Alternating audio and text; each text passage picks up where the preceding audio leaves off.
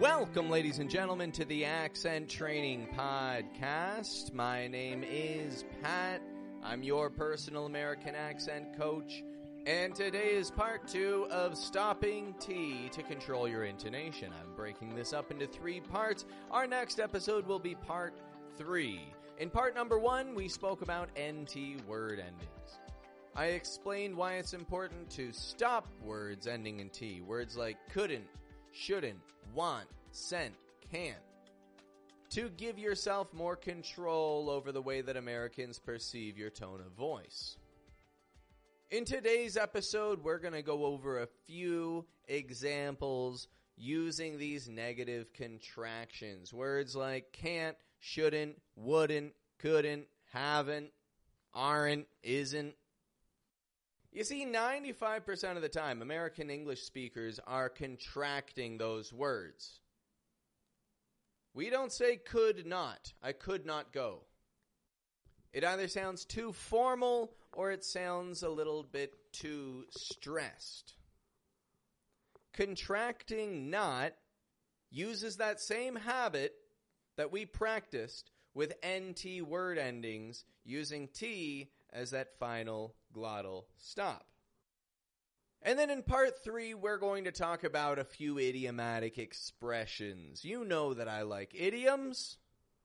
You like idioms too. We're going to talk about them.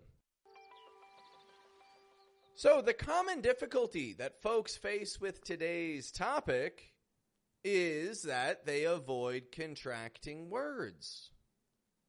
And when they do contract the words, like can't, won't, shouldn't, they'll pronounce the T at the ending. Now, while you are understood, this gives your speech an intimidating, a serious, even a condescending tone. It makes people feel like you're speaking to them as if they're a child or as if they're uneducated. And that's not a very nice way to talk to people. So, when not follows an auxiliary verb, we contract them together with an NT final stop ending. Cannot, can't. Have not, haven't. Is not, isn't. Now, I understand that some of you folks listening right now may need a quick reminder of how we make that happen. So, let me tell you. Step number 1 is we activate the glottis. Repeat after me. Uh-oh. Uh-oh. We're using this valve in our throat, the glottis, to stop and start the sound. Uh-oh. If I pronounce the words went, tent, paint, I'm stopping the T at the ending of that word in my throat using my glottis. I also have the tip of my tongue going up to the position of the N, of the T, to my alveolar ridge behind my teeth. This way I can end the sound with a quick and brief N. Now N and T use the same position. That's why I said of the N, of the T, because they use the same position. So repeat a brief little exercise after me so we can get the feel for this going once again, waking up these muscles.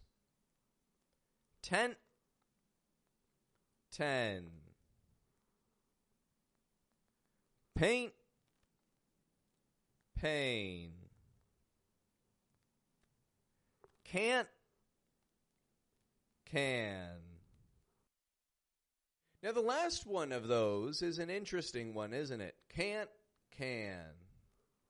Those words have opposite meanings, obviously. The difference between them is in that raise of voice and the glottal stop. Can't, can. So now that we've woken your muscles up to that, I want you to repeat a few phrases after me. Phrase number 1. I can't make it. I can't make it. Number 2. You don't think so? You don't think so? Number 3. I haven't been. I haven't been. Number 4. You didn't help. You didn't help. Number 5. They weren't working. They weren't working. Number 6. John shouldn't try that. John shouldn't try that. So feel free to listen to those sentences once more all the way through, getting a good feel for those stops so that you can control your stress. The goal here is that you build a habit. You're building a habit of stopping the T when you're contracting your words, specifically in those negative contexts. Something I've said many, many times, and I will say many times more. We want to be hyper-focused on one specific area for you to start seeing changes. There are more times that we stop T, and there are times that we do not stop T. We are not concerning ourselves with those times in this particular episode. We're just focusing on NT endings with negative contractions. So a couple more phrases, and then we'll wrap this one up for today.